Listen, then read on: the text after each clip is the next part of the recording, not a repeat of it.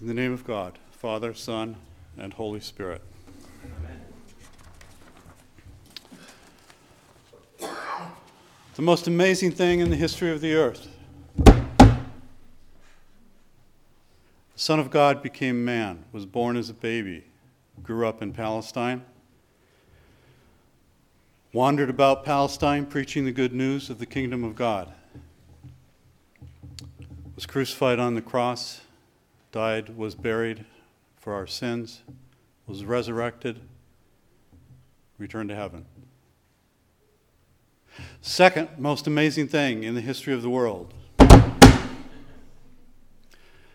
Holy Spirit of God was given to each of us and dwells within us. God himself dwells within us to lead us into all truth. But there's a problem. Our culture does not teach us or help us to be sensitive to the voice of the Holy Spirit, or for that matter, to anything spiritual. It's difficult for most of us living today, even with the Holy Spirit in our hearts, to hear him. To hear his voice, to know that it's him speaking. It's hard.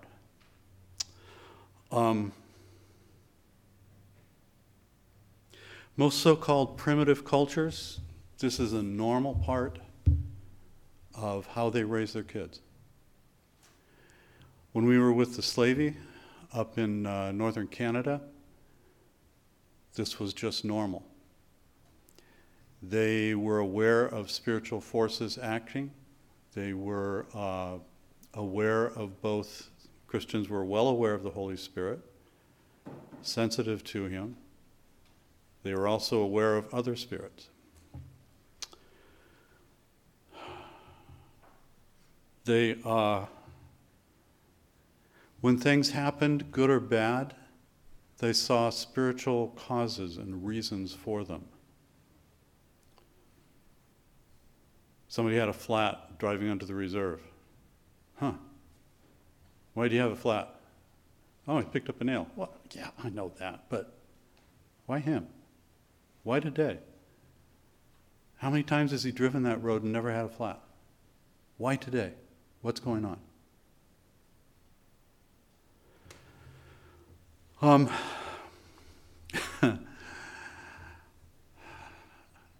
The Slavey Christians were very aware that, us mullahs, us white people, even though we were Christians, we weren't real good at that kind of thing. We hadn't been there more than a week or two. We were sitting there talking with some believers, and one of them said something about, I forget what it was, but it was, he did something because he had a dream, and so he did this thing. And I'm almost sure it was a setup. Because Betsy and I both kind of went. And they looked at us and said, "What's the matter? Don't you know that God talks to people through dreams? Haven't you read the Bible? It's all the way through the Bible." Oh, yeah, I guess it is. Huh. Okay.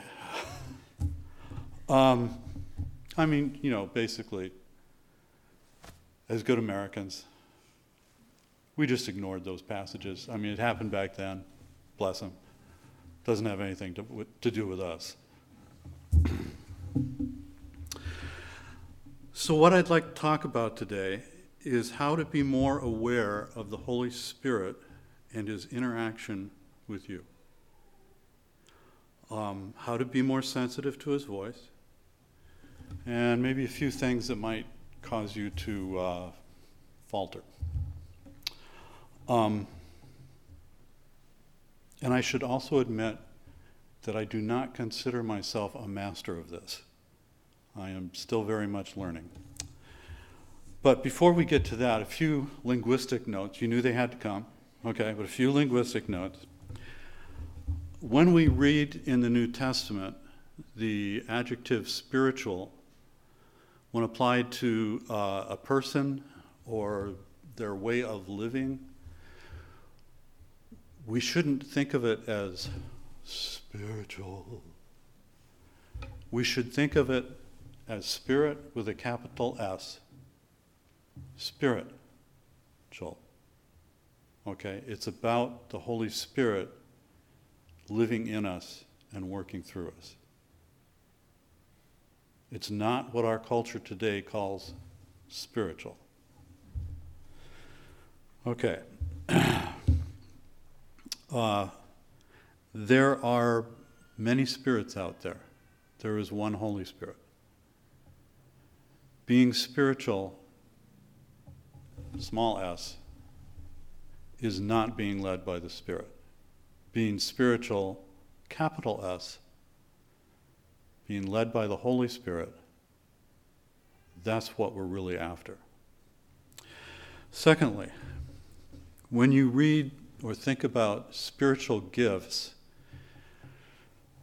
which is the way charismata is normally translated in English Bibles, that's not a great translation. Charis means grace. Most of you know that, I'm sure. So what they actually are is gifts of grace, God's gifts of grace, or gracious gifts. And we should think of them as that, God's gracious gifts to us. Are they spiritual? Well, they're from the Holy Spirit, so in that sense, yes. Sometimes they're really pretty plain and ordinary and not what we might think of as spiritual. But they are gifts of grace, and that's the focus we need to consider. Third, when you read the list of gifts in the New Testament, they are not identical. Okay? And I think it's probably better to consider the lists as descriptions of the way, some of the ways the Holy Spirit was working in the apostolic age. Okay? And not think of them as a defined list of God's gracious gifts. Okay? But how he was working through people at that time.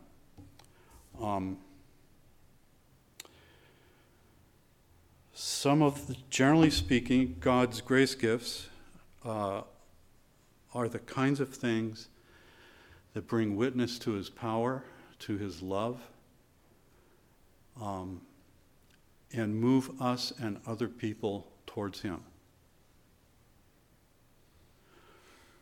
Some of them just don't fit in any of the lists. John Wesley was traveling to a meeting one time, and his horse went lame. Dang, not going to make the meeting. So, he prayed that God would heal his horse. Well, I don't think horse healing is anywhere in the New Testament. But God healed his horse, and he made the meeting. When we were up with the Slavey up north, in this little tiny town that, with our Datsun King cab, and no Datsun dealers within several hundred miles,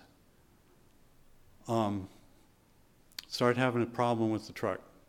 Wouldn't go, wouldn't work. And I remember John Wesley. And I said, well, Lord, if you could heal a horse, you can heal a Datsun pickup. So I went out, laid my hand on the car and said, God, please heal my truck. And apparently he did, because it worked. Continued working for a number of months until we got down to southern Canada, found a Datsun dealer, and he fixed it. Healing pickups is not in any of the New Testament lists of the gifts of the Spirit. Okay, so as you think of them, if you think of them as God's gracious gifts, God's gifts of grace, you find that he can work in a number of ways that aren't in the tightly defined list. So,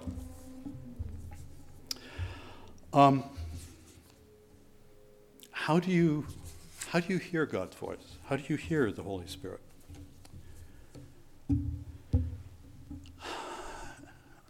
For me, and in my opinion, best practice is to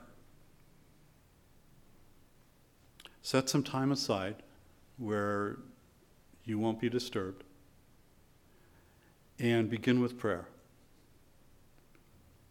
Generally, I think it's best to begin with praise, with worship of God, expressing your thanks to him for all that he's done for you. Then confess any known sin, and maybe even ask him, Lord, if there's anything else I need to confess, please show it to me. And wait for a few moments, see if he brings anything up. When he does, repent. Good idea. Okay, then invite the Holy Spirit to attend, to be present to you, and hold yourself open to him as you pray regarding whatever your situation is.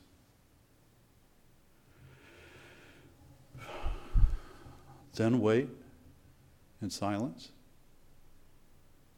How long? I don't know. A while, a bit. If you've got to be in the office in 15 minutes, probably not very long. If you have a day off and you can relax in the Spirit, great, do that. Take your time.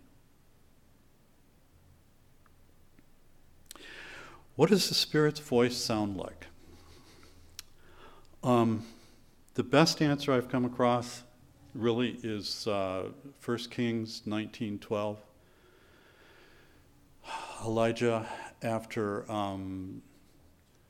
the slaughter of the prophets of Baal, has run off into the desert, convinced that he's about to be killed by the king or his wife. He's up on the mountain of the Lord. There's an earthquake, then a fire, then a strong wind, tornado. And God isn't in any of those. And then the scripture says, in King James, it says, a still small voice. ESV says, a low whisper. That's generally what he sounds like. I don't think I've ever heard him yell or scream. It's a quiet voice. So quiet that it's easy to miss or not pay attention to. Can also be easy to dismiss his voice as just being your own thought.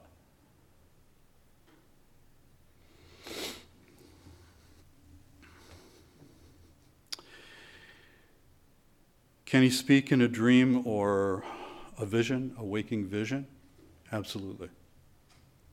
Slavies were very big on dreams. They were meaningful. They expected them to be meaningful. When our kids have a dream that disturbs them, we tend to say, oh honey, it's okay. Don't worry. It's just a dream. It's not real. When slavey kids have a dream that disturbs them, the mom or dad says, well, tell me, what was it? Oh, okay. Well, here's what that means, and here's what this part of it means, and here's what this part of it means.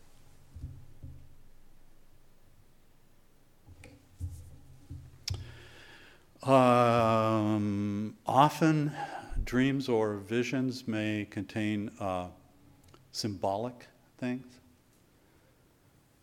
The Valley of Dry Bones, I don't believe that God actually took the prophet to an actual valley that was full of bones and then physically put flesh and skin and breath into those bones. It even says at the end of the vision, when God tells Ezekiel what the vision is about, he says, these bones are the people of Israel. Okay, so symbols are very common in visions and dreams.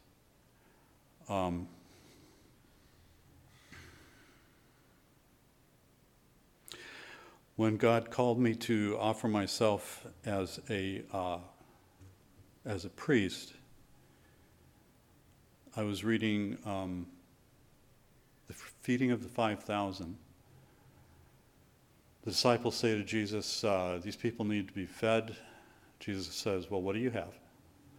And they said, 5 loaves and a few fish. And then he says, bring them to me. And I was doing a Lectio Divina silently to see if I could do that. Does it work if you do it silently? And as I read the words, bring them to me, it was kind of like suddenly they went and flashed in gold light or something. And I realized that this Holy Spirit was telling me, you should bring, just like the loaves and the fishes were very inadequate to feed those 5,000 men, plus women and children. I want you to bring your inadequate self and offer it to me as a priest. So, yeah, there's a symbol. Symbol for me is dried fish and a couple of loaves of bread. Okay. Is it always a wonderful, happy, glorious thing when the Holy Spirit speaks to you? If you've read the Old Testament prophets, you know that it's not. If you go over to Trader Joe's and some other food stores, you will find Jeremiah bread, which is apparently regarded as this special, cool bread from the Bible because it's made from all these different grains. Actually, being made from all those different grains meant in the Israeli Old Testament culture that it was horrible bread. It was impure, unclean, nasty. Originally he was supposed to bake it over dried human dung, but he said, "Oh God, no, please not that." And God said, "Well, okay, you can use dried cow dung." I never buy it because it's like, I'm not going to buy that. That's bad bread. Then if you read, you go to Hebrews 11, the great chapter of the heroes of the faith, and here's all these people conquering and overcoming and all this kind of stuff. Gets past all them, and then here's these heroes of the faith who were sawn in half and killed and all these things. Okay, well, they were real, genuine, honest-to-goodness prophets who heard the voice of the Lord and did what he said. My most embarrassing time hearing the Lord's voice, we were up north, and there was just a lot of spiritual warfare and all kinds of bizarre things going on up there. And our good Baptist pastor had connected us with Vineyard because Vineyard, and they'd been very helpful to us.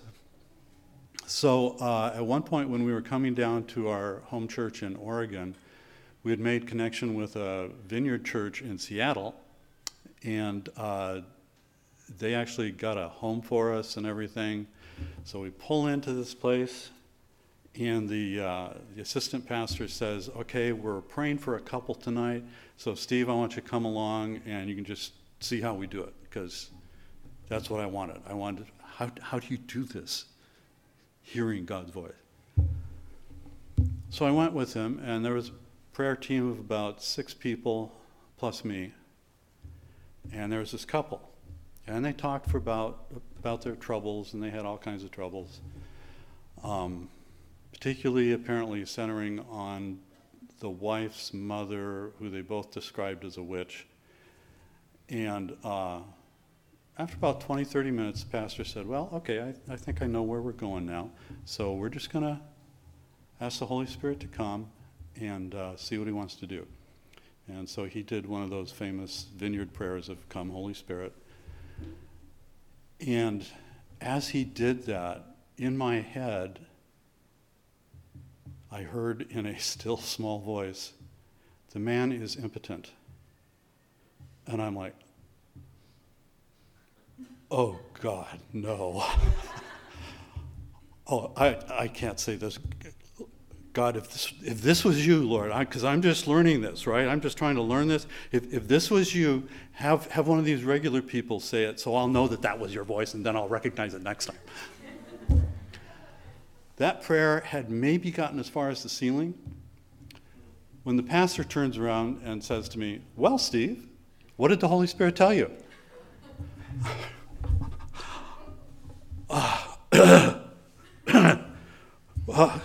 Well, sir, is it possible that you might be impotent? And he burst out crying. Yes. Then the pastor says to me, well, Steve, why don't you just break that curse?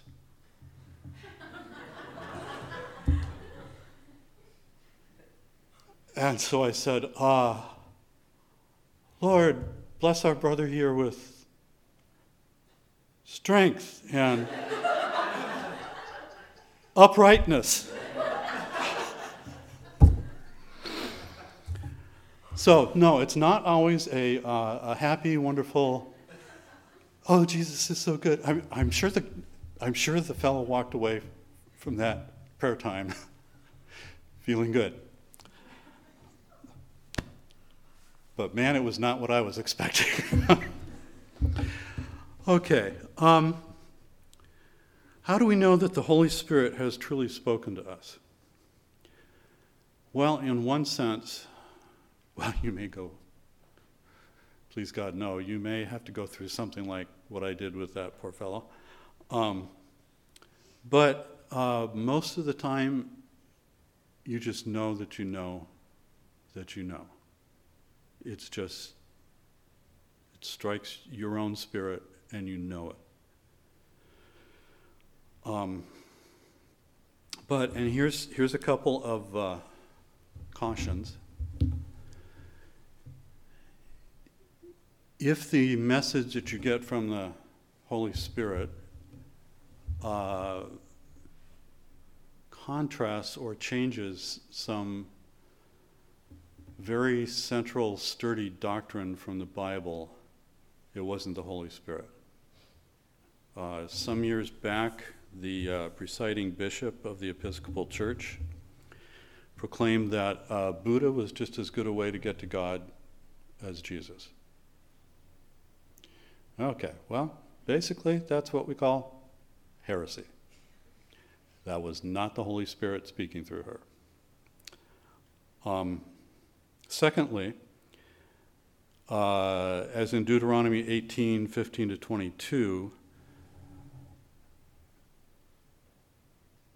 if the Spirit, quote unquote, prophesies something and it does not come to pass,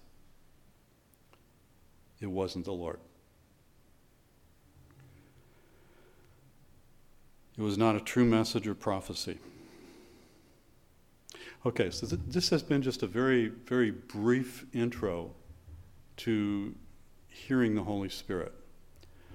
There's a lot of other aspects to the Holy Spirit's work. He leads, we would not come to know God We would not come to salvation without him drawing us to God. He leads us into maturity in Christ. He convicts us and the world of sin. He empowers us for ministry. He leads us into the truth. He strengthens us to live holy lives, which we really can't live without him, and so on. So this is just one small side of interacting, living with the Holy Spirit. There are a lot of books and different approaches to prayer and learning to become more intimate with the Holy Spirit, both ancient and modern. On the ancient side, you have things beginning with Brother Lawrence and practicing the presence of God. There is the various Ignatian retreats and processes. More recently, you have, a bunch of things. Dallas Willard comes most strongly to mind, his books. And if you really want to study this, of course, Biola has several different graduate degrees at the Institute for Spiritual Formation, where you will get to learn all kinds of things like this.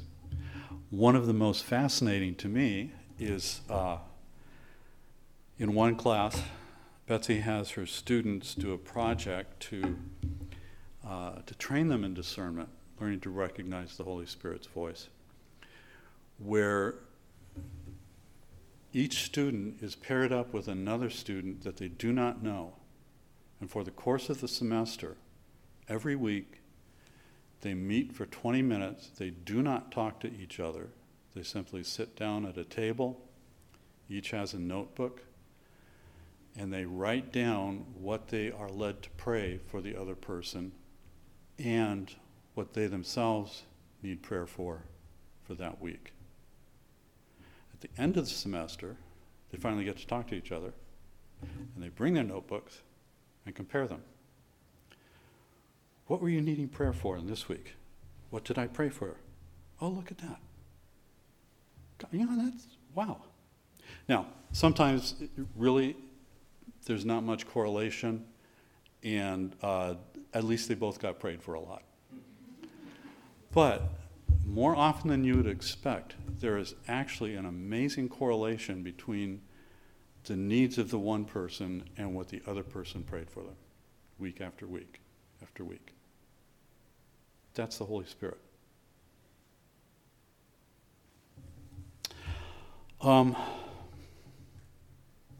So,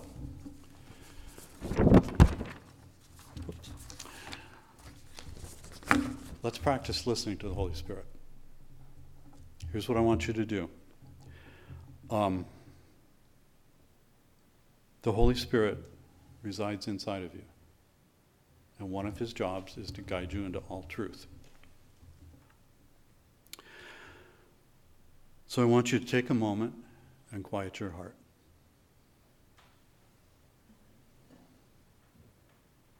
Turn your heart towards God.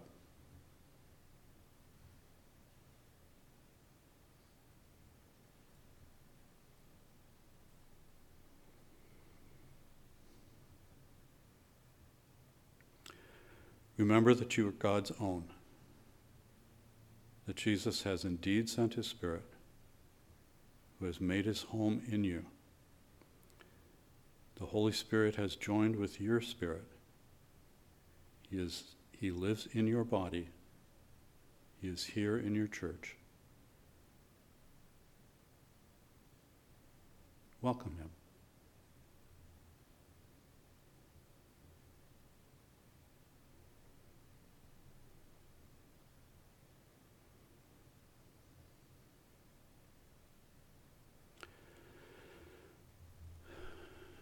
Now ask him what truth he wants to tell you, and just listen for a moment.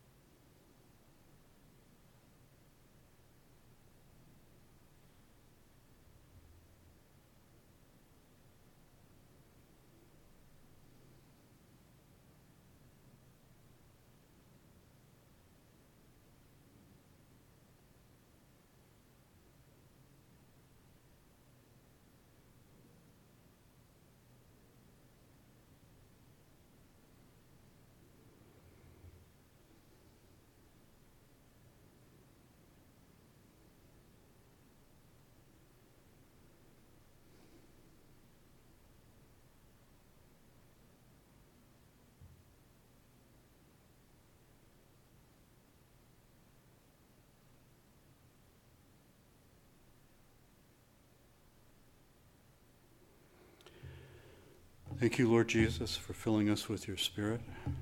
Holy Spirit, you are welcome here. You are welcome to us. We receive you. Amen. In the name of the Father, the Son, and the Holy Spirit.